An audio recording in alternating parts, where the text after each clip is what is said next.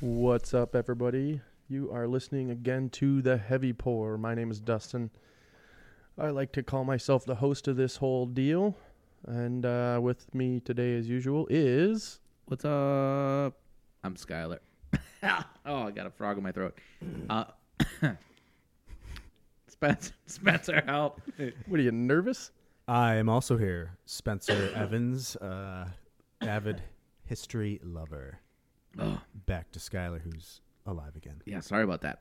Had a frog in my throat. Yeah, I'm Skylar. I'm the producer of the podcast, and here with these lovely gentlemen on a Tuesday night. Yeah, so we've been talking about the. This is for all you new listeners out there. If you haven't listened to our podcast yet, or if you're just coming in on this episode, this is part 3 of the 80 Years' War. Numero trace. I would suggest going back to number 1 and then going to number 2 and then number 3.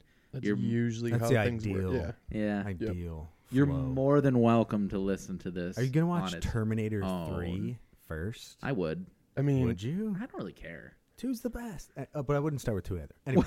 That's the point, though. Okay, so yeah, I would go back. If you don't want to, that's totally cool too, but it just might not make sense. listen to parts 1 and 2 first. That'll help you get up to speed for part 3 here. Yeah. So Great stuff. let's dive right into this episode of The Heavy Pour. We're talking about, I think we're on to the 12-year truce. Indeed.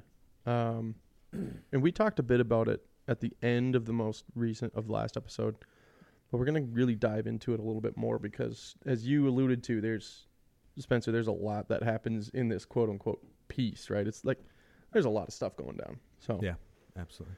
this starts when? 1609. Right, okay. And then, yeah, as we said, kind of 1618, but directly Dutch and Spanish fighting again was 1621. Okay, cool. When the truce expired, I believe. Did they have a time limit on it? I believe it was signed for 12 years. That's hilarious to me. A strange number.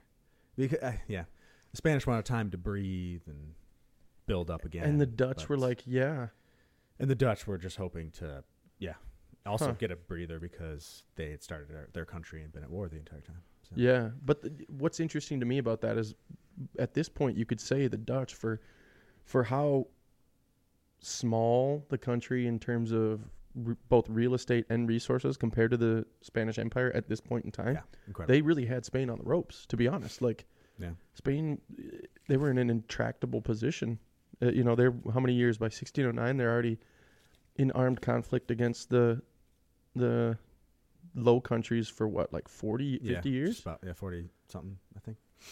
Which is crazy. Yeah.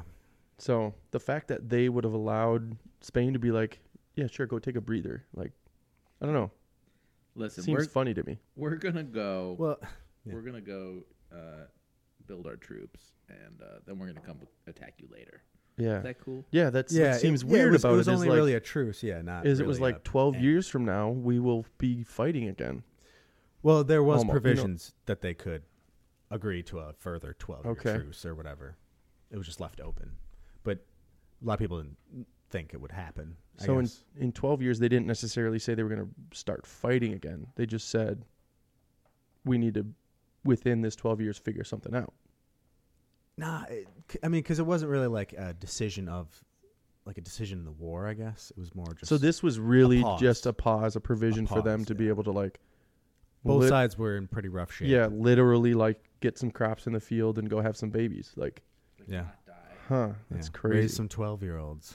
Seems interesting. I guess after long enough, I mean, it makes sense. Like, nobody wants to go through 2 years of war, much less 40. So 12 years of peace, even if there's a high probability that it's going to be over with at the end of that 12 years, at least that's 12 years without it. Like, Raise some 12-year-olds. Yeah. And so this dude, Johan van Oldenbarnevelt. what a name. Just the best name. Van Oldenbarnevelt. He was the Grand Pensionary and Lands Advocate of the province of Holland. What does that mean, Grand Pensionary? The Grand Pensionary. Like he disperses funds to the old people? Sort of. Yeah, like he controlled funding. Oh, pension, Because- the purse. yeah, Okay, he's yeah. the money dude. Gotcha. So he was like a powerful political figure from the province of Holland, and I'm not sure how deep into it we went last time about like internal politics of the Dutch Republic. I think we Not- went into that they had the Amsterdam Stock Exchange, and that we went into the value of silver and gold, and how Spain was essentially flooding the market, right? Yeah. And Yeah. I then- meant more like Internally, though, like yeah, like I got you. governmentally. we did not wade into I- the canals I with think we might have clogs mentioned it, on. but yeah, they had the States General was like their government, Right. Because Uh, they at this point didn't have a king. They deposed their king, or what? Yeah, they got rid of the king and then eventually declared that it was a republic, Right. and so that they wouldn't have a king. And it's kind of like America, but way more confederated, kind of. So a lot looser control. Right. Each state had way more Localized. control in their It's lo- very yeah, localized. Yeah. I read this interesting passage in this book that I'm reading, The Reformation of History by Diarmid McCullough. The book, as I was speaking with Spencer earlier, and Skylar too, I think, both of you guys, I mentioned that it delves a lot more into the religion than like the socioeconomic or political factions than I would have hoped, but it still lends a lot of great insight, especially into specifically the religious reasons for something like the 80 Years' War. This book gives you everything you could hope for in terms of why religion helped spark such a conflict. But anyways, in it, Diarmid McCullough, who wrote it, mentions a French historian who was speaking about the United Provinces, so the northern sections of the Dutch. exactly, and he calls them a religious patchwork with a multiplication of intolerances and fanaticisms within different religious groups. So that's like, it's kind of crazy to me that they were so intensely proud of their intellectual freedom, and they're specifically with reference to religion, they're highly biblically literate, that it leads to, much like the land is fractured by waterways, it's all split off with highs and lowlands and rivers and canals. Their ideologies are sort of fractured like that as well, based on the fact that they want everything localized, which comes back to the States General. They all want their independence, like they're fiercely independent with intellectual. Still protecting their Right, rights. exactly. Of their It's really, region. really, really fascinating that, especially at such a time in the this is now the early 1600s, but they've had this mindset for the last 40 years that they want to maintain their own sovereignty or gain their sovereignty and then maintain it. And this is in a period when people couldn't even conceive of the idea of breaking away from a king. And these guys are like, no, fuck you, mayor from the other town. We're not going to listen to you. We only listen to our people in this town. Like, it's pretty radical idea for them to be so hyper-localized, decentralized, and completely independent. Yeah. But also, kind of ironically, having such a strong stance together against an exterior power. Yeah. You know what I mean? Being super united, but also super not united. at all. Exactly. Yeah. Because the 7 provinces. So like the original Habsburg territory was the 17 provinces. Right. And then for the majority of it ebbs and flows. But for the most part they have the 7 provinces become the Dutch Republic. Those are the northern ones, right? Yeah, the more north ones. And that falls along religious lines as well, too. Yeah, but again, it's very Okay. complicated religious situation there. Because originally in the South, they were the ones who helped spark it originally, right? They were far more Catholic leaning in the They South. remained that way, though. Yeah. Because there wasn't the South became all or part of Belgium. Yeah. Right. Which is also kind of cool. That is like, Yeah. this whole country was like, we're similar, but different enough to make a new country. Yeah. Right. Yeah. They're like, maybe they just didn't like conflict. They're like, hey, listen, this war is kind of, whatever, but nah. Yeah, right. I'm over it. They actually achieved what the North was trying to achieve, Right. but Yeah. just like in secret. They're like, oh, yeah, you guys fight.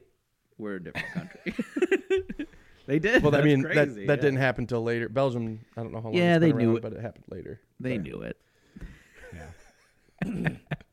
Anyways, so yeah, with the States General, it's kind of funny because they were born out of this conflict, because even their yearly budget is called the war budget.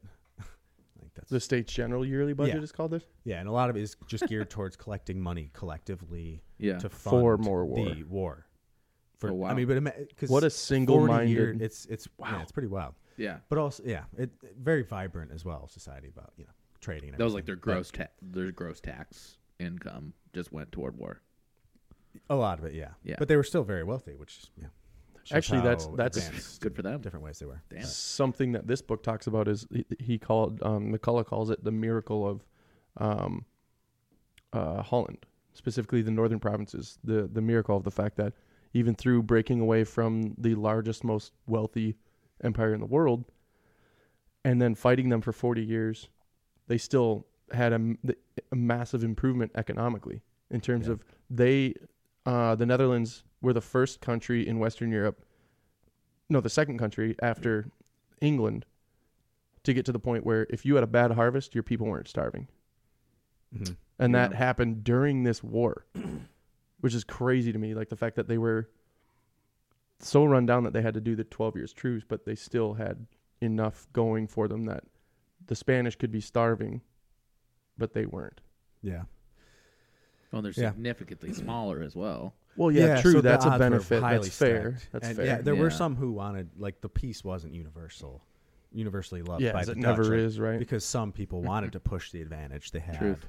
and some people wanted peace and so forth. But So during this 12 years truce, then I have to imagine those factions fought one another. Maybe Yeah. not, obviously not like with bloodshed, but they were probably cajoling for influence throughout this entire thing, trying to gain the upper hand for when war started out again.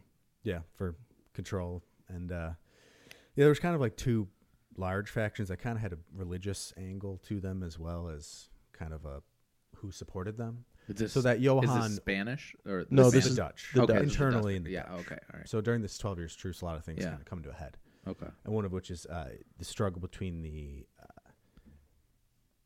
Arminians and the Gomarists, who were, it was just different Reformed, because the Reformed Church, the Calvinists. Why are they named such?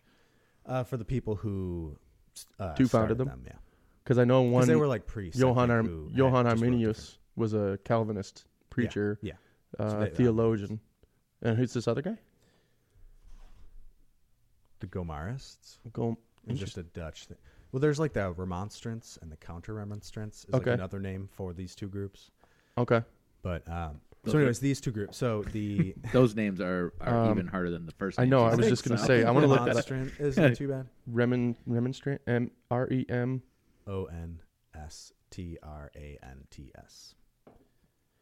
So I don't know. I guess what do you guys prefer, Remonstrants or? So that's Arminians? literally the only definition of that is a member of the Armenian, not Armenian. That's two different things, by the way. Yeah. Armenia saying is a country. Arminian is a follower of Arminius, who is Who's a a dude. That That was Preacher. also my question because Yes, they're two different Sorry, that things. might have been Yeah. confusing. That but that's Yeah. confusing to me, and yeah, I it's like, a bit yeah. So let's call them. Let's call them the other word, well, the other name. Remonstrant. Or Arminian. Which one? Remonstrant. You like that Okay, one better? Remonstrant. Yeah, It's kind of simple. Yeah, that makes So, more sense, okay. and it's less confusing than Okay. because Armenia. So that's the So the Yeah. Remonstrants are the guys who follow Arminius, not Armenia. And then secondly known as Armenia. But Yeah. Right? So Yeah. so that Okay. party, not really a party, but it's like some people who share some interests. A following. There are a lot of them are favored by like the nobility. Yeah. So such as like the family of Orange. right. So the stadholders sometimes of the House of Orange that we've spoken of before in the previous episode. Yeah. So they favored the Arminian.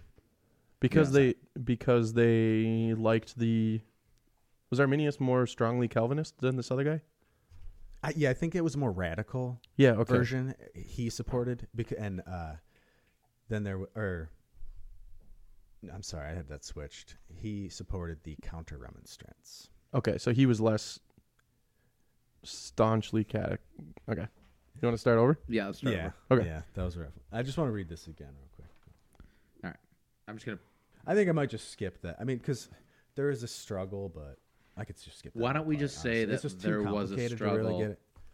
Just say the name, Political and- say there was a struggle, and then move on. Okay, because it's kind of like that Oldenbarneveldt. He supported the peace party, so he created the peace. He wanted to keep the peace, Right. the truce, As He wanted opposed- to renew this, and kind Do of you- a group. Okay, that's sorry. And then the other party was supported by Maurice of Nassau. So Oh, that's the son of Willem of Orange, no? I think it's like his brother, maybe. Okay. I think it's his younger brother. So they wanted to. So he supported the other party, and then eventually he kind of, that wasn't really a coup, but his party won, and they ended up executing Oldenbarneveldt, so the other peace party guy, and then the peace ended up being agreed to. So this is where, for me, like I said earlier, And that's a 12 years piece.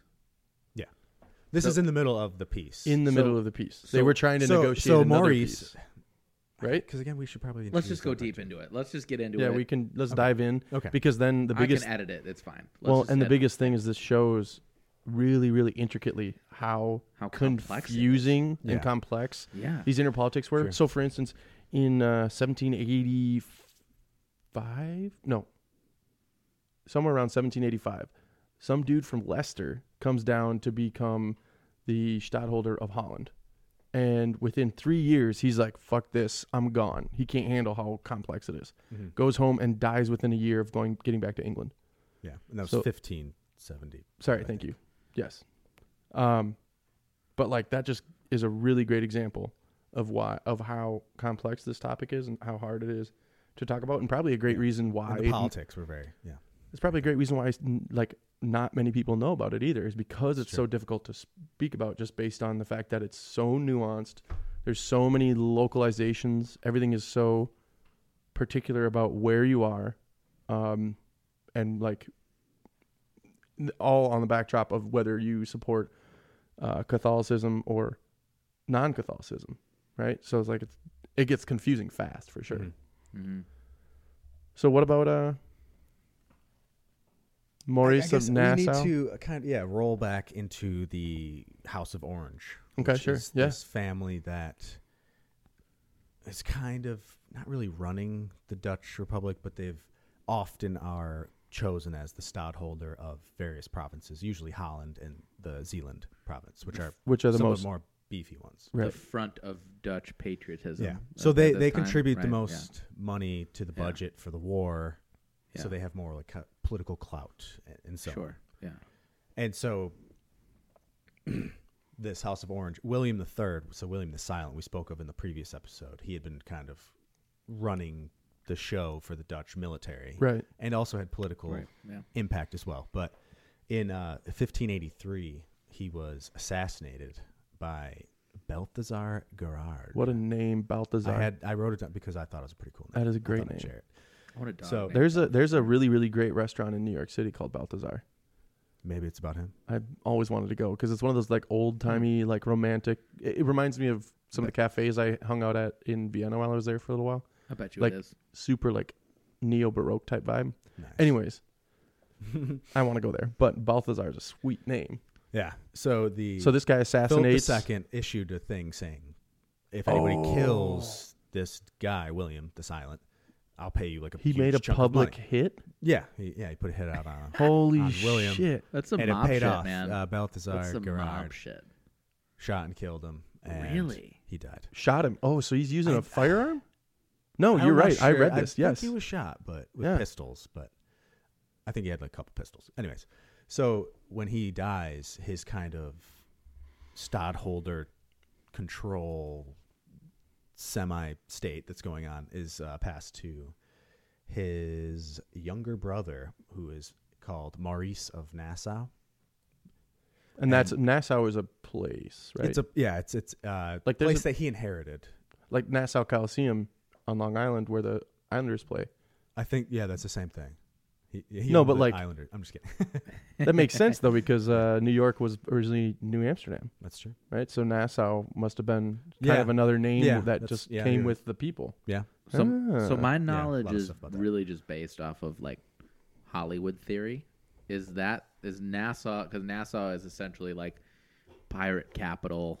Like there's a lot of pirateering. And Oh, There's a in lot of the places Caribbean. called Nassau. Yeah. Oh, okay, all right. Yeah. So But the okay, original, I'm not sure. It's either France, okay, Belgium, or Germany today. not an I island, could- not an island, No, on mainland. Okay, that It makes was sense. like a duchy or It was like a county province type or- thing, yeah. Yeah, something like Yeah. that. I'm sure there's somebody else out there that had that same thought. So And there are other people out there who are like, "You guys are all fucking wrong," yelling into their phones, like, Yeah. "You dumb idiots." Yeah. well, good for them. They If keep you on are- listening. I was gonna say, if you are, thanks for listening. Also, shoot Right. us a comment on one of the random things that we're on. Yeah, we're on everything. So You know it. Maurice So Maurice of Maurice Nassau. kind of now is then chosen by Holland as their stadtholder, Okay. as well as some other provinces. And again, these are kind of like elections, so sometimes he's not, sometimes he is, but usually Yeah. it's kind of like a semi-royalty type of thing. Yeah, he But kind of not- inherits it, but He's like a lot of prestige within the country. so it's Okay. and he is the military. He controls the military itself Is as it well. But he doesn't, kind like, of- use it, I guess, on the people. But is it kind of similar to the Holy Roman Empire, where for the Habsburgs, anyways, they were Holy Roman emperors for 1,000 years, but they had to get elected, even though it was like kind of a given they were going to get elected. Yeah. like kind of like that. Okay. yeah, so a lot of Dutch history. Let's have an was- election. Oh yeah, it was Votes. all rigged. A lot of Dutch history is kind of a struggle between Yeah. Orangists, so people who support the House of Orange, and Yeah. like Republicans.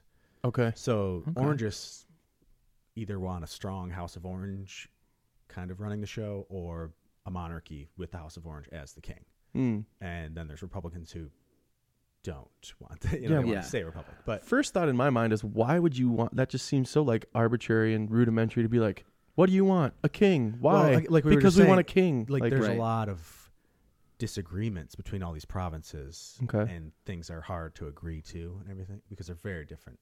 So right, Yeah. because like New Amsterdam. so some people just New Amsterdam. good sometimes lord. things wouldn't get done.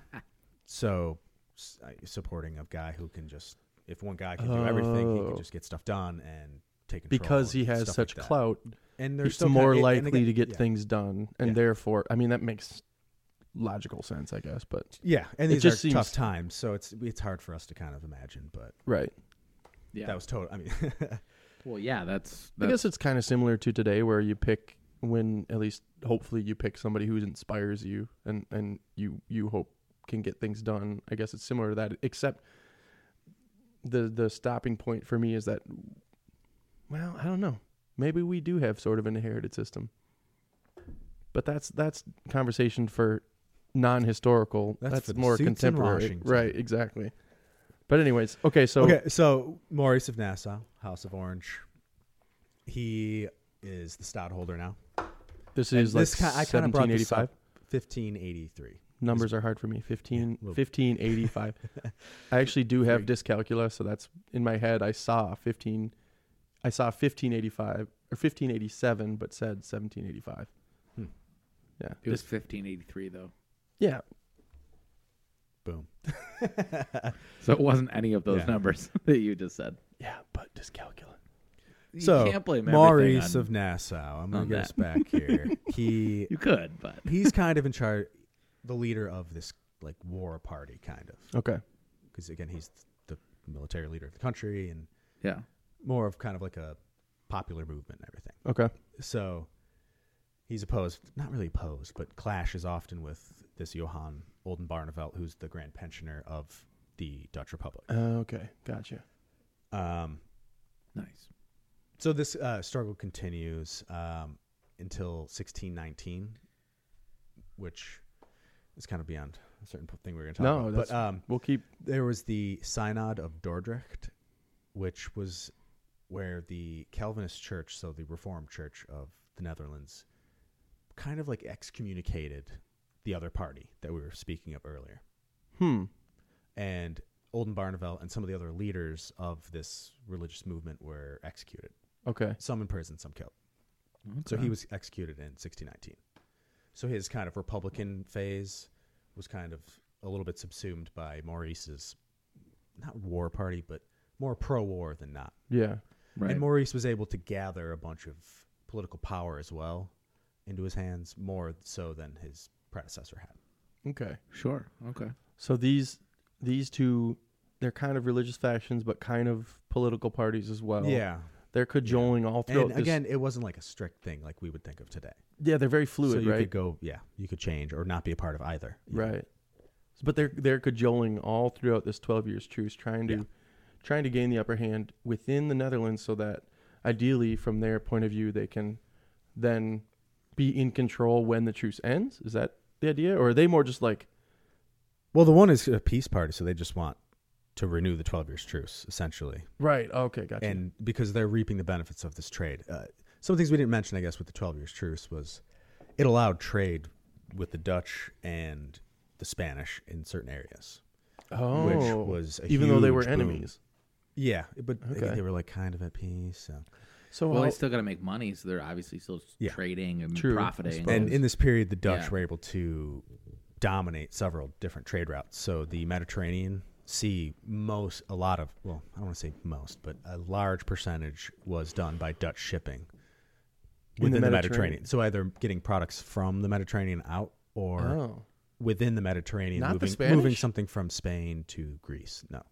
Hmm. The But Dutch the were able to take control of that. And even though Spain has a coast they just literally sail on the right Mediterranean. by, yeah. Really? That's wild to me. Yeah, and it's also like the Baltic Sea, they were very profitable up there. Sure. Timber and Not to different mention, fish. At this point in time, Venice is still relatively powerful.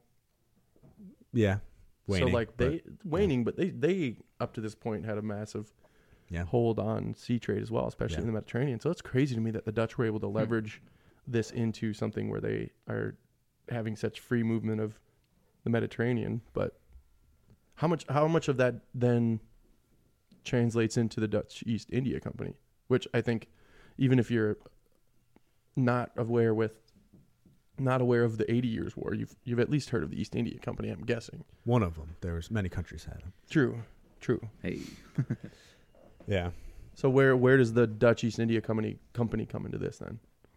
Well, this that's founded in 1602. Okay, so it's pretty new. So still. it's before the truce occurs, which kind of helps to float the Dutch economy to a degree, because of, it employs huge numbers of people when the VOC is created. I think we should go into that later a bit to flesh out. Sure. But I guess just understanding that it's a thing is kind of important. But Sure. Okay.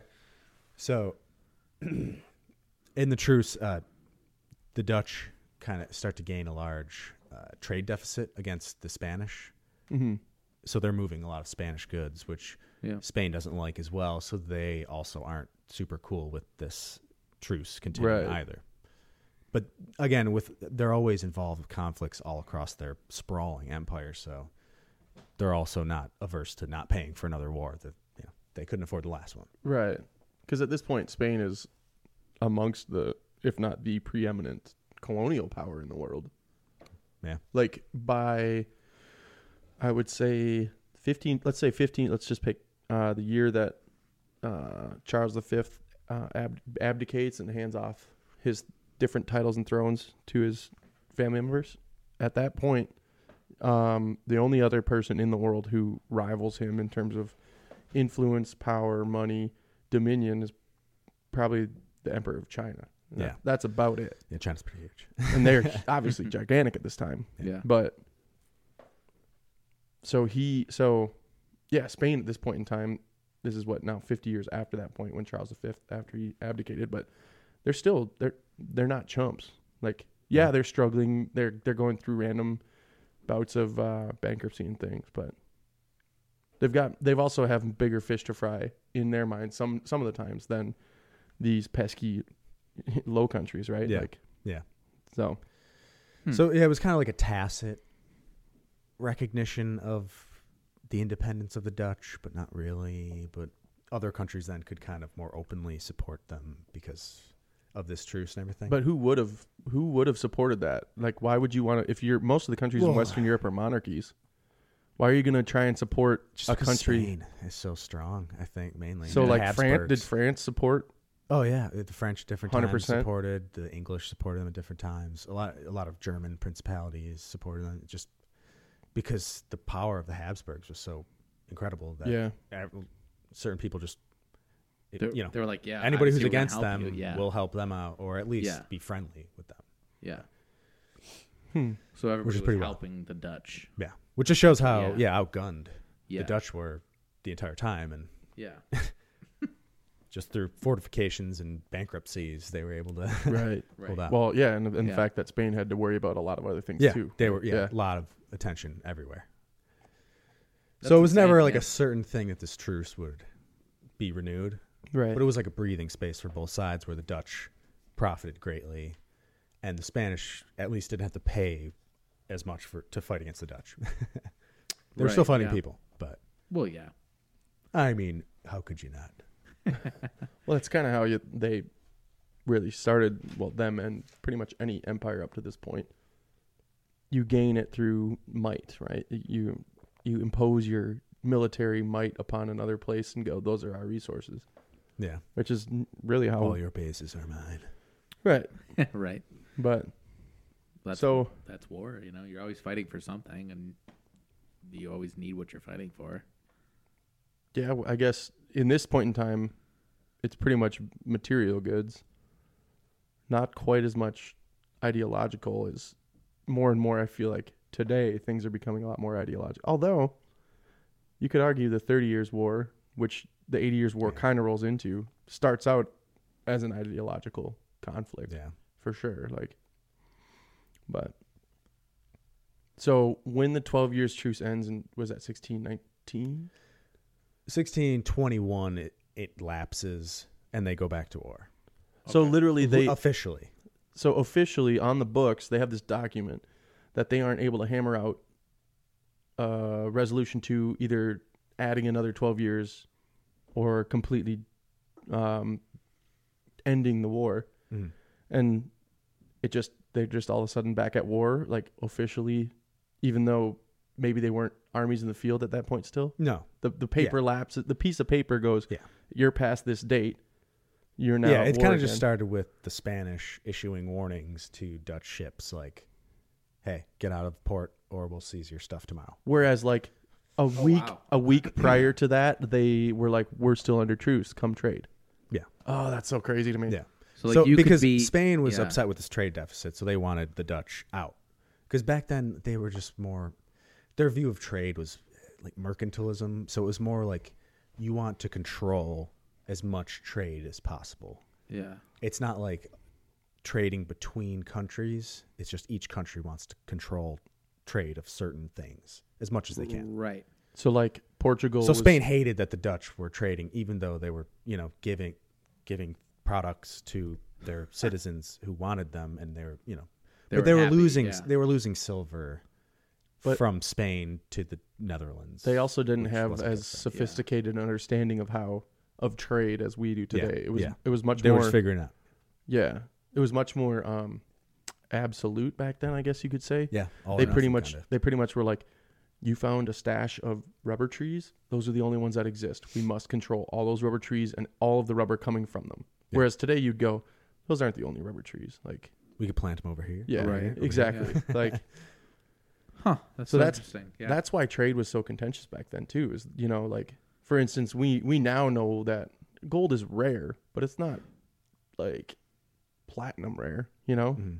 Yeah. Whereas back then, it was conceived of as being, you find, it was to the point where you can find flecks of gold and become rich. Like Yeah. you don't even have to find a whole vein or right. Yeah. an entire load. You can just find some flecks and you're good, because they didn't understand the concept of, well, that goes along with like the advancement of science and Yeah. surveying and all that. But it's fascinating to me too how all of these disciplines, we now looking back can like look back not only historically at these things going on, but you can look back at them economically Yeah. and politically. Yeah, really, honestly. you can It shows a lot. you can analyze them from so many different points of view and go, they didn't understand this, or they made this move because of this reason. Yeah. that's not purely historical. Maybe it's socioeconomic, something like that, right? That they might not even had that conception themselves at the time, but that's the reason they were doing it, right? So, Yeah. So the truce lapses. Spain kicks everybody out, and the war starts kind of slowly. Spain has a new king. We kind of missed a few Spanish kings. There was Philip II was kind of who kicked it off, but he had died years previous to where we are now, and now he has died, and his son Philip IV, who's the king of Spain and the other Habsburg Spanish territories. Sure. So this kind of like, again, they have to like appoint people, recall people. There's money involved, so it takes them a while. They're not really down for starting a major operation against the Dutch. Right. Well, they're not ready for it. Yeah. Because they probably thought, oh, we're good. We can basically we're at peace. Yeah. So there's some skirmishing and sieges of like border forts. Yeah. Primarily, which slowly builds, but Spain, they kind of start to lean on attacking the economy of the Dutch, which is kind of one of their main strengths, as we've been talking about right. a lot already, and which had like boomed over the 12 years truce. So it's like, I don't know if that was the greatest idea or not, but they both needed On the part of truce. They both needed it, but the Spanish didn't make out as well as the Dutch did. no, yeah, during they that truce. lost out trade wise. Yeah. So they had time to plant their fields, but they weren't able to send as many ships abroad and things, right? Like they were. Well, not only that, but this wasn't, like we said already, this wasn't the only war they were fighting either. It wasn't the only conflict they were involved in. So, Again, it's kind of hard to fathom. They're fighting all over the place. Yeah. So, and they also start to embark on a heavy privateer strategy, as we spoke of earlier. So, pirates paid to only pirate specific countries' stuff. Back to these old pirating ways. So And this is Spain that has set this initiative. Yes, against the Dutch, because as we were saying, they sail for this Mediterranean trade that they controlled. Oh, they sail across so the they would just entire, wait all of for them and then pirate their shit. Yeah, and even that's insane. Some of the more successful and noted ones are the privateer fleets from Dunkirk, which is now in France, but at the time was a Spanish. Was it really? Dunkirk, eh? Yeah, old Dunkirk. So there was a lot of fleets. The Dutch also were everything had to kind of flow past Dunkirk. Wait, so for the Dutch, Dunkirk was Spanish controlled? It was part of the Spanish, not French. Netherlands. No, it was later conquered by France. Wild. Okay. Yeah. For World War II people, right? It's crazy. But no, but for me, that just explains how much further the Spanish, all of the Netherlands, but specifically the Spanish Netherlands, it explains how much further they sprawled out geographically, and then also makes it so much easier to understand why the South and the North had so many differences in how they wanted to go about things, because the territory of the 17 provinces at this point in time was larger than the Netherlands are now. Mm-hmm. Yeah. So, okay. That makes so much. I don't know how I didn't cue into that earlier, but that makes so much more sense. The 17 provinces, Skylar's looking at me quizzically here. The 17 provinces that we've been talking about these last 3 episodes encompass more than just current day Netherlands, a lot more, probably 50% more landmass, if not twice the size. Yeah, it's Belgium and Luxembourg and parts of France. So it's used to be much bigger. See, that makes sense. It makes so much more sense to me geographically why there would be so many divisions, because I was I haven't studied a map properly enough to know where, for instance, Ghent or Maastricht are compared to Amsterdam. And okay. Anyway, sorry. I just, folks, for all of you listening at home, I had a little revelation there, a little epiphany. That makes sense. Well, that helps too, because we're all just listening to it, so it helps to visualize it as well. Well, that's a big thing. I would say I would suggest anybody listening to this just pull out a map and just try and find some of the place names that we're speaking of, so that you can at least have an idea of where in Europe they are. For me, maps are very beneficial. It helps me conceptualize movements of people and knowing where natural boundaries and barriers are and things. Well, we'll definitely be posting some maps for this era. Sure. Maps as of the well, Benelux Yeah. region. Yeah, we We'll can do be- that. Yeah, we'll be posting some maps on our. So take a look at on our our social stuff. medias. When you're listening to this, you can go to our social medias Yeah. and get a look at those maps so that you can have an idea of where in the world we're talking about, and not just have to. And Yeah. where's Carmen San Diego? Where is Where at in this the point in world? time? I bet you she's hanging out in the Tower of London. She's doing her thing. She must be. She must be. She must be. Okay, so who are we're on Ferdinand? Which king? Spanish king? Philip are we at? the Fourth. Philip the Fourth. Philip Okay. the Fourth, yeah. Philip Knew So it. they weren't All right. crazy creative with their naming They never of were. heirs. Why do you think they got to Phil- Louis the Phil. Louis the 16th, 18th? Yeah. Friggin' French. Yeah. What should we name him? Louis. Anyways, Yeah. So also over time, there are several campaigns by the Spanish and the Dutch to push their advantage. Not to, we kind of made it seem like it was all just kind of like resting back, buddy. little stuff. So But they still yeah. had skirmishes. they both were trying to, and because they both, I think it was kind of understood Pushing that the boundaries. they wouldn't like this. Yeah. I don't think the Spanish really thought that they were going to crush Netherlands totally.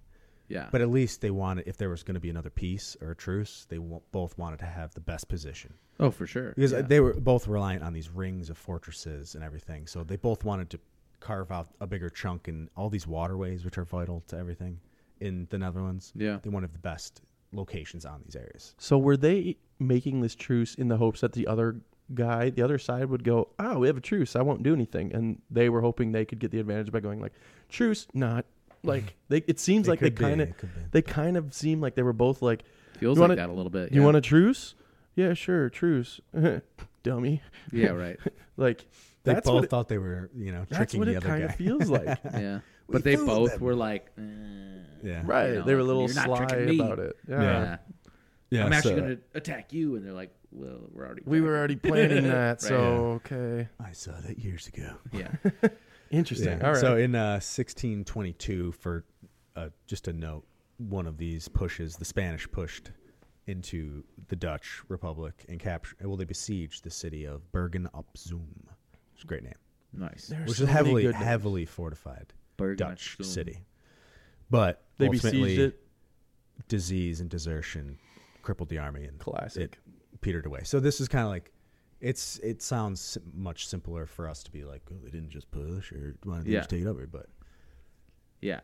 Oh, it's, desertion was a real thing, So and they disease was started- killing tons of people. yeah. So, and again, low countries, there's swamps, which are often more disease prone. And For sure. so Well, on. and So, desertion because pay, maybe probably. you're not getting Like, paid, you're yeah. not getting you're fed. in some weird place, you're you're Yeah. Spanish, but you're in, You all of a sudden question The why Netherlands. you're exactly your question. Cold. Why you're there, what you're doing. Yeah. and you're not being paid. yeah. That's probably the Sucks, biggest thing, dude. you know? I mean, let's be real. Most of us wouldn't do what we do unless we're paid, so. I wouldn't deliver pipes around Buffalo if I wasn't being paid. Yeah. No? I'll tell you that. Yeah. No, Well, you know. no, but, So, 1625 is our next kind of year of note, I guess, that I have for Mhm. my stuff here. So So that's when 4 years later? Yes. Well, 3 years after the siege I just mentioned. okay. I don't know what you were. 3 regarding. years later. Yeah, 3. So 1625, Maurice of Nassau dies. Oh, this R.I.P. guy. He's gone. No, Maurice. Is there another Maurice. person of Nassau? Yes. Ah. So he is succeeded by his half brother Frederick Henry Of of Nassau? Orange. Of Of Orange. Orange Nassau. I think they merged the houses or something, but Oh. don't quote me on that. Anyways, Okay. I'm sure they're still semi-affiliated. but- Yeah. Probably. So Frederick Henry takes the helm as stadholder for Holland and various Dutch provinces within the States General. Okay. And also in 1625, Spain and England go back to war again, which again is this problem with Spain. Yeah. They can't just keep one thing going and finish it. Yeah. They Just start mushrooms. a bunch of stuff. They and get then embroiled yeah. in another scenario. And England Yeah. is a booming naval power as well. Oh, which by doesn't help their cause. 1625? Oh, my And these goodness.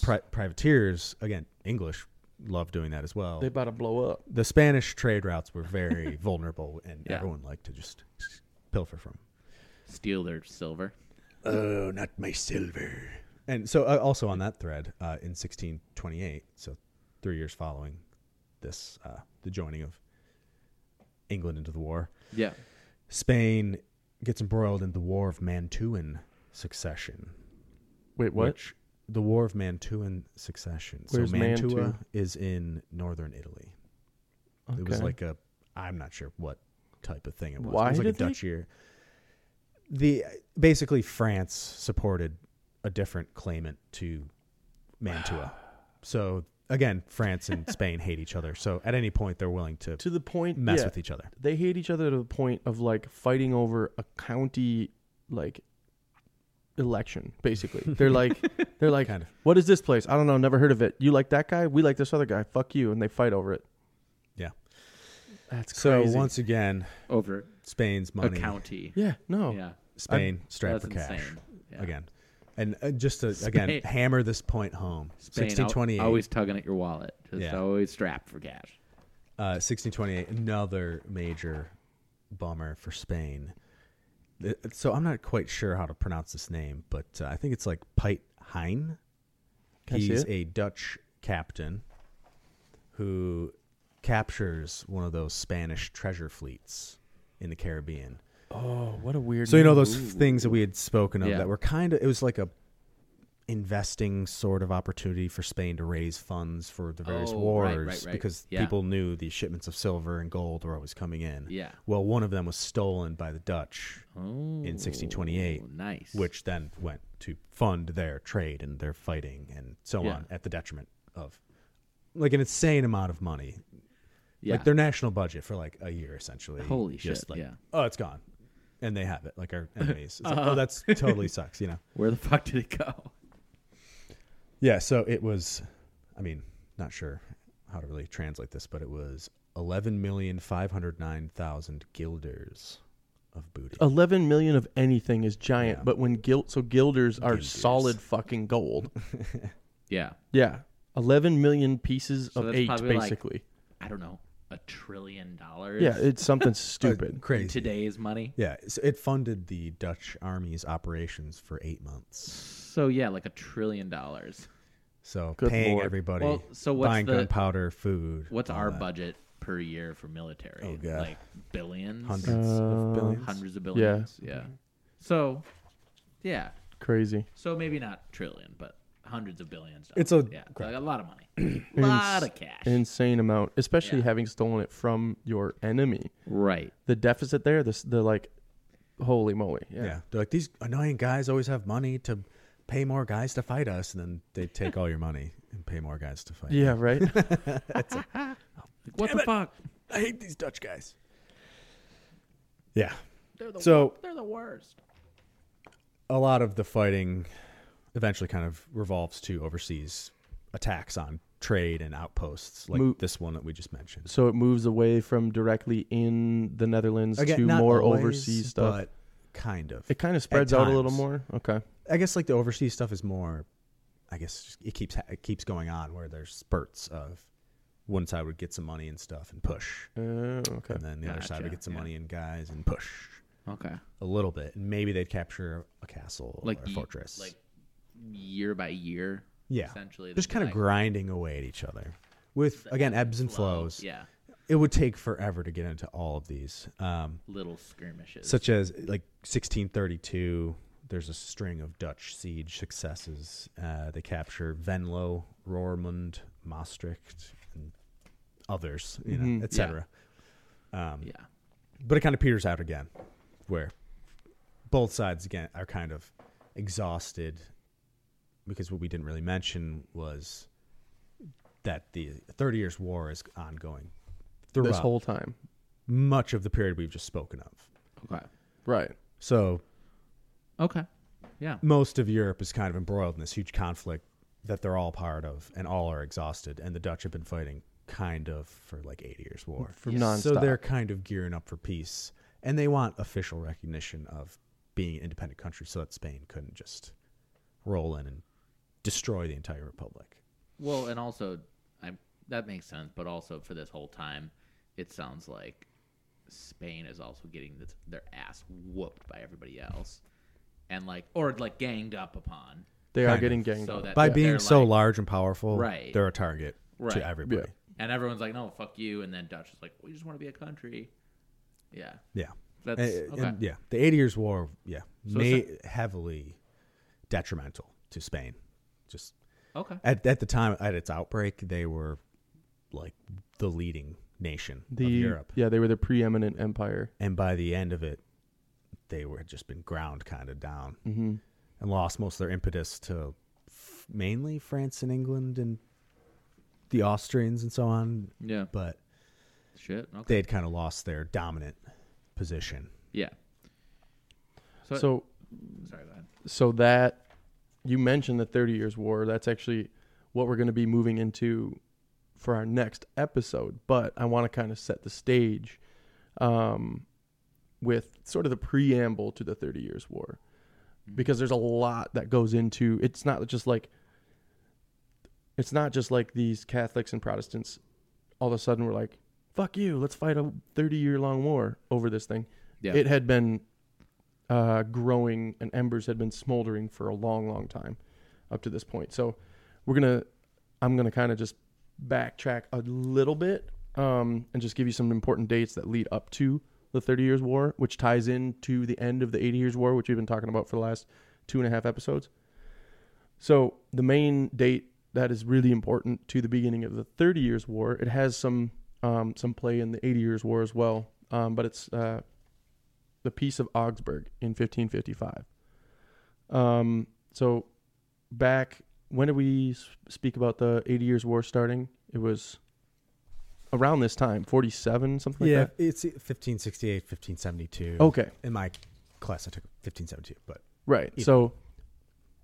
So what is that? 12. No, numbers 10. 18 years prior, 17 years prior to the outbreak of the 80 Years' War. There's this thing called the Peace of Augsburg. And basically, this is when, in a different part of Europe, in the Holy Roman Empire, so Central Eastern Europe, they choose they had been there had been tensions had been rising, much like we've heard all throughout the last 2.5 episodes about how tensions between the Spanish and the Dutch were rising this whole time and came to a head. Same thing amongst the German principalities and the varying Protestants and Catholics throughout those regions, because at this point Germany didn't exist. It was a bunch of principalities. It was Westphalia. It was Thuringia. It was all these tiny little places, in the mountains, in the woods, noblemen living in a castle out in the middle of nowhere, but they were princes, basically. So anyways, sovereign. yeah.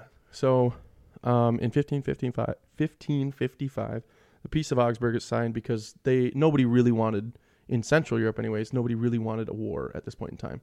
They had already gone through, as you always do through history, but there was a lot of shit that went down prior to this. And so they basically signed this treaty that said the Catholic powers that be said, okay, fine, you want to be Lutheran? Because Martin Luther, obviously, in 1517, 40 years prior to this, declared his 95 Theses, and he gained a following of Protestant followers, or his ideas did anyways. And the various Roman Catholic and Protestant leaders by this point in time, by 1555, decided they just were like, you know what? You declare what you want to be, and all your subjects will follow suit, and we're not going to fight a war over this. We all believe in Jesus Christ. Let's just move forward, right? Interestingly enough, that did not include Calvinism, which is what a huge part of the outbreak of war in the 80 Years' War in the Netherlands. The reason, I think, for part of that was because Calvinism wasn't included in this Peace of Augsburg, and therefore Just like I think Lutheran and Catholic, right? it was only Lutheran and Catholic. Yeah. So I don't know specifically, you might be able to speak more to that, but that could be a big part of why there wasn't peace in the Low Countries at this point in time. Yeah, But, absolutely. so the crazy thing about this treaty is that a lot of people say that it wasn't really effectual, that it just forestalled the inevitable. But really, if you think about it, it was almost 70 years in Central and Eastern Europe of peace, of just live and let live. Obviously, you're going to have your atrocities that come Conflicts along and, with small history stuff. and all that stuff, right? But it lasted all the way to 1612, realistically. So just to set the stage for the 30 Years' War, the most important players, I would say, are a couple of Holy Roman Emperors. First of all, being Emperor Rudolph II. I don't know if you guys have ever heard of this guy. I haven't. No? Yeah, a bit. But So he was this kind of crazy dude. He was, again, a Habsburg, basically born into the position. Of course, he was a Habsburg. Yep. Everybody's a Habsburg. they're just like the villains of old Europe, dude. What's your But they're last also kind of Habsburg? not. Like, they're the villains, but they're also like, oh, for instance, Rudolph, he was kind of like, oh, you want to believe what you want to believe? Cool. I don't give a shit. Just believe it. So he ruled from 15, Verbatim. basically. If That was in the if treaty. that was like low Austrian German from Yeah. the 1500s, that's the words he was saying. Imagine basically. Arnold saying it, and that's. If you what want to it's- believe, fuck it, believe it. I don't care. I applaud that. That was good. Yeah, that was great. That was good. So Come on, Rudolph, sign my treaty. Do it. Come on, Just do it. go be I'm right Lutheran. here. Go be Lutheran. I don't care. He doesn't You care. guys are That's so what's much so better great at about that it. than I. That was pretty great. So- buggy bumpers. So Emperor Arnold, now Rudolph II, he either just was vastly tolerant of the religious plurality going on throughout the Habsburg Empire, throughout the Holy Roman Empire, because at this point in time, it's not like, so the way we look at a map of Europe today, it's like Germany, it's all Germans. And then the Czech Republic, it's all Czech people. That was not the case at this point in time. It was, you would have a lot of German speakers who lived in what is now Czech Republic, but they actually were, they followed Jan Hus, who was a early reformer of the Catholic Church. Or they were Italian-speaking, German-identifying, living on the south side of the Austrian Alps. Or like, it was a crazy patchwork, mixed match. very- There were very no, diverse, it was yeah. not homogenous. Yeah. It was like A lot of dialects too, even just tons of because dialects. a lot of main languages today weren't even like formed yet. They were just a Right. dialect of Right. tons, like France a ton. Exactly. It's insane. And there's all these ethnicities living one town over from another different religion, all this. So Rudolph has to deal with this in this massive empire, and he just goes, fuck it. You guys just do what you want to do. Either he does You that, do you. Sounds like a pretty dope ruler, honestly. either he Like, goes, Rudy, Yeah. Rudy, right? Either Rudolph is Rudy like, Tooty, man. either he's like, I appreciate that All you the believe way. this and you should continue doing that because I'm a good guy, or he was like, It's too hard to control. It costs too Yeah. much money He's to like, kill I them all. I don't give a shit about this theological reasoning behind what you. I don't care. Just do it because I'm more interested in my cabinet of curiosities, which is something crazy. If you guys get a chance to go to Vienna ever, go to. It's called the Kunstkammer, which literally means like art cabinet. It's basically a tiny personal museum where he just collected all this crazy shit and put it and arranged it in a room so that when he would have people over, he could be like, check it out, I got a unicorn horn. They'd be like, whoa, that's wild, dude. It was actually a narwhal tusk, but it's pretty fucking cool. I've seen it. Those are the unicorns of the sea. Yeah.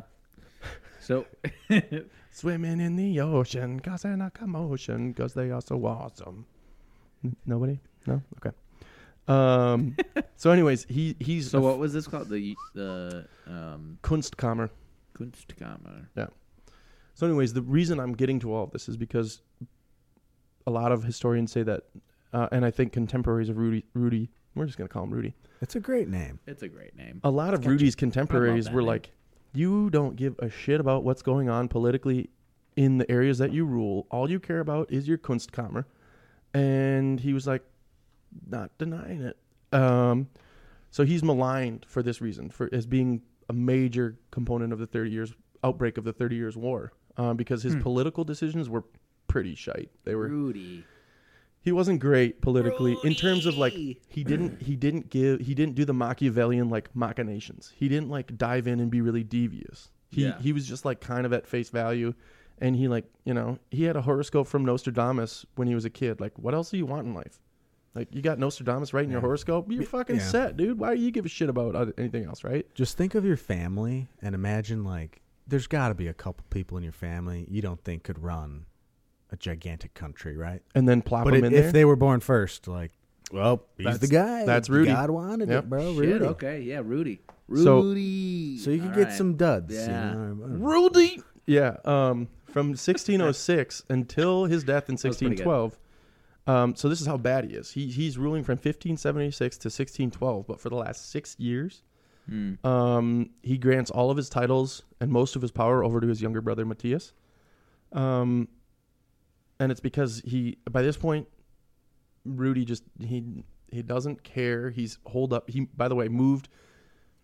He's the first and only Habsburg to ever move the capital. It was in Vienna the whole time. And Rudolf goes, yeah, I like Prague better. He moves it to Prague. Prague is pretty cool. Prague's amazing. And he's actually a huge component of why Prague is still considered this like mystical, weird place. There's Alchemy Alley right in the castle district in Prague. It's like this. That's why the idea of like Bohemian being like really So he was astrology. So and- he was into magic. yeah, no, totally. No, that's cool. Yeah, Yeah, he brought Nostradamus and John Dee and all these crazy assholes to his court. yeah. And it was because he was focused on all these other things that a lot of people say the 30 Years War broke out. Is because he wasn't focused on like the hard world, like Running people a are financial starving or country. dying Yeah. or exactly. Yeah. I have a soft spot in my heart for Rudy, so I'm not going to say that he did cause all this, but he probably did. Rudy sounds like a dreamer. Hey, we could all right? do He better. sounds like, Hindsight's 2020. He full And on we was got a dreamer. couple yeah. Yeah. Rudy sounds like a dreamer. Doesn't sound like a hard country running king. You know who was though?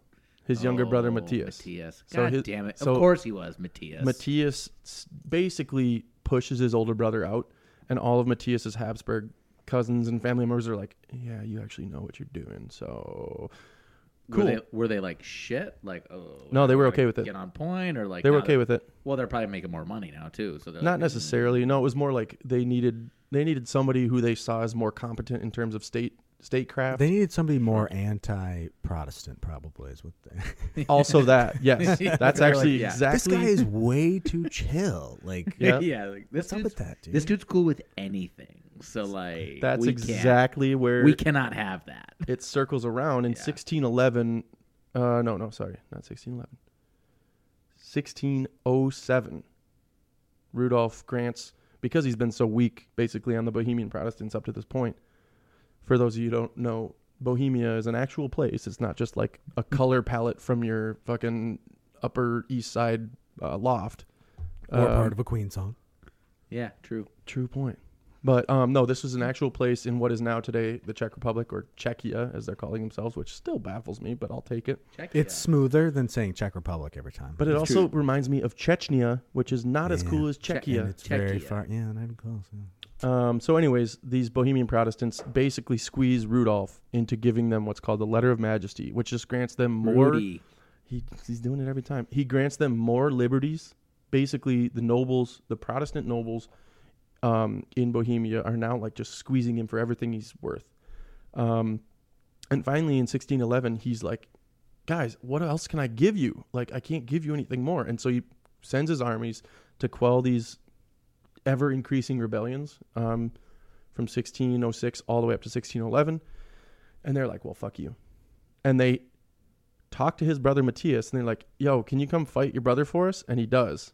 So he gets into Prague, locks Rudolf in the Prague castle, and that's where he dies. So Rudolf dies in prison. Matthias killed his brother Rudy. Matthias takes over. 5 months later, he's elected What the Holy Roman Emperor. fuck? Yep. So It's like, Oh, of imagine if course. the Empire won. No, it's of course because it's the Holy Roman Empire. Fucking Romans. yep. So Fucking brother Hardly. killing Romans. Heartless. Just like this. Said hardly. So Matthias is 5 months later elected Holy Roman Emperor. But here's the crazy twist. These frickin' Habsburgs can't figure out which family member they like. By 1619, so the same time that the 12 years, around the same time the 12 years treaty is, or the 12 years treaty or peace? Truce. 12 years truce. I was wrong both ways. Around that same time that is ending, they're ousting Matthias now. because they want someone even more staunchly Catholic. So they bring in Ferdinand II. So the same way that Rudolph, the same way that Rudolph is deposed 7 years prior, they depose Matthias, and now Ferdinand II comes on, and he's crazy Catholic. Like he's like staunch. It's not even crazy. So staunch. So they're they've been in. There should be no heresy. It's a very funny word. Staunch. Right. Staunch. It is. It is. He's a staunch Catholic. And he uses that. Hey, don't. And so he's interpreting this letter of majesty that I mentioned earlier that gives all these liberties. He's interpreting it differently than the Protestants in Bohemia. And they go, well, fuck that. We've had all these liberties this whole time, and now you're going to try and take them away from us again. So on May 23rd, 1618. So this is now not even a full year into Ferdinand's reign. They're like, these Protestants go, fuck you, dude. You're trying to take away all these liberties. So Heinrich Matthias Thurn, who is this nobleman, leads another group of armed noblemen. They're ready. They're armed for a confrontation. They go up to Prague Castle in 1618. When they get there, they capture the two imperial governors of Bohemia, as well as their secretary. And they very politely lead them downstairs. No, they throw them out a fucking window. What? It's called the defenestration of Prague. It's happened twice before. The second. People in Prague like throwing people out of windows. To defenestrate is to throw out a window. What did these fuckers write Game of Thrones or something? What the fuck? Right. That's what I'm saying. So they throw these three guys out the window of Prague Castle. What the fuck? You can imagine their ending was not fun. Well, it's a castle. Yeah, they died. But what's crazy about this, the thing that I love is it's so conceptual. It's like, started from the top, now you're there, right? Yeah. So they throw them out a window as a reference to like the fact that we're done with your high-minded, heavy-handed bullshit. We're bringing you down to our level. Oh, by the way, you're dead now. But it's conceptual as well as like physically they're getting rid of the people in charge of them. But this is like, is this royal on royal, or is this like... Yeah, so these are Protestant nobles kicking out the imperial officers who are going to be nobles at this. But they're above them. The imperial officers are, yes. So they're throwing out the people above them. Yeah, yeah, to bring them down low. Fair enough. Conceptually, it's amazing. But did they mean to do that? I mean, come on. Yeah, it's the second time it's happened. Okay, so this is a thing they do. Oh yeah, they love to defenestrate. They do. I'll tell you they're that. like, hey, listen, we're gonna have a party about it. We're gonna have a party. You guys are all invited. Come watch these dudes at the top spire. Don't think about it too hard. We got a giant Jello pool down there. Then they're like, Jeff, I don't think we should go. Geoff. So they throw these assholes out a window. Well, I should say these poor bastards out a window. 2 days later, they depose Ferdinand as the king of Bohemia and begin mobilizing Protestant armies against the imperial incursions into their newly sovereign territory. So basically, they throw the emperor's advisors in Bohemia out the window, and then that's an informal fuck you. And then they formally 2 days later say, no, actually, fuck you. You're no longer our king. Obviously, Ferdinand has to respond accordingly. He mobilizes armies because you can't let some upstarts basically say that you're not their king anymore. Like we said earlier, that's just frowned upon. Frowned upon / for some people completely unthinkable. Like they literally couldn't comprehend of this being a thing. Divine right of kings. Exactly. They thought God so had arranged them to be there. This is 1618. By 1620, what would some would call the first battle of the 30 Years' War had happened. And from there, shit gets crazy. So there's another 3 decades of war following these dudes getting thrown out a window. But we're going to leave that for the next episode. We are. But the battle is... The Battle of White Mountain. What a great name. Which is a great name. Great name to leave you in White Mountain. Yeah. So tune in for the next episode to hear all about the Battle of White Mountain. And all of the subsequent conflicts, as well as maybe some more window throwing. Who knows? It could happen. I might throw Skylar out a window. I don't know. Hey, if it happens, I'm just going to fly. Fly like an eagle. Thank you guys so much for listening to The Heavy Pour. I've been Dustin. I've been Skylar. I'm over here, don't forget to I was ask going to get to any that. questions. Gee, dang it. I know you were going to get to it, but I just figured, we hear from you every week, so. No, it's true. If you have any questions, reach out to us. We love reading messages when we get them. And I just want to throw out another special thank you to Spencer, Thank you, Spencer. because this has been a lot of fun. I'm looking forward to ending the 30 Years' War, and See where we go from there, right? well, let's begin it first. Wow, So It must begin before it ends. it's true. right, I mean, it did just begin, though. We did talk about that. I mean, That's true. 1618, right? Yeah, that's that's what they say. yeah, and we're back, and we've time traveled. Whoa. We went there, and now we're back again. So thank you. I have been Skylar. It's good to be a part of this. I had a lot of fun again this time. The Dutch thing, it's kind of my focus of a lot of my studies in college and everything. So I mean, Fascinating. that wasn't yesterday by any means, but Fascinating to me because I have zero knowledge of the Dutch or the Netherlands at all. So I Me too. learned right along with you listeners. So thank you Yeah. for that, Skylar. Skylar, you too, but Spencer is what I meant. it's the other S guy Yeah. that lives in this house. There is a lot of S's going on in this house. But, all right, awesome. Well, I hope you've enjoyed listening to the Heavy Pour. See you next week for part 4. Part 4. Thank you so much. Peace. Bye.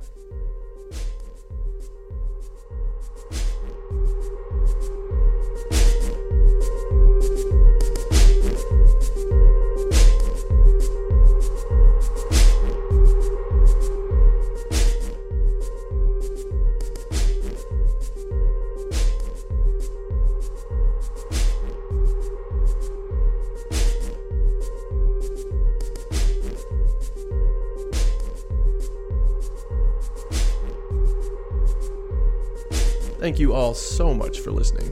The Heavy Pour is researched and written by Dustin Barton, recorded and produced by Skylar Carroll, and edited by us both. Check us out at The Heavy Pour Podcast on Facebook and Instagram, or at our website, theheavypourpodcast.com. There, you can also find any citations or corrections we have made. Our intro and theme music were written by Skylar, with photos by ourselves, as well as Kaylee Kirkpatrick. Thanks so much for listening.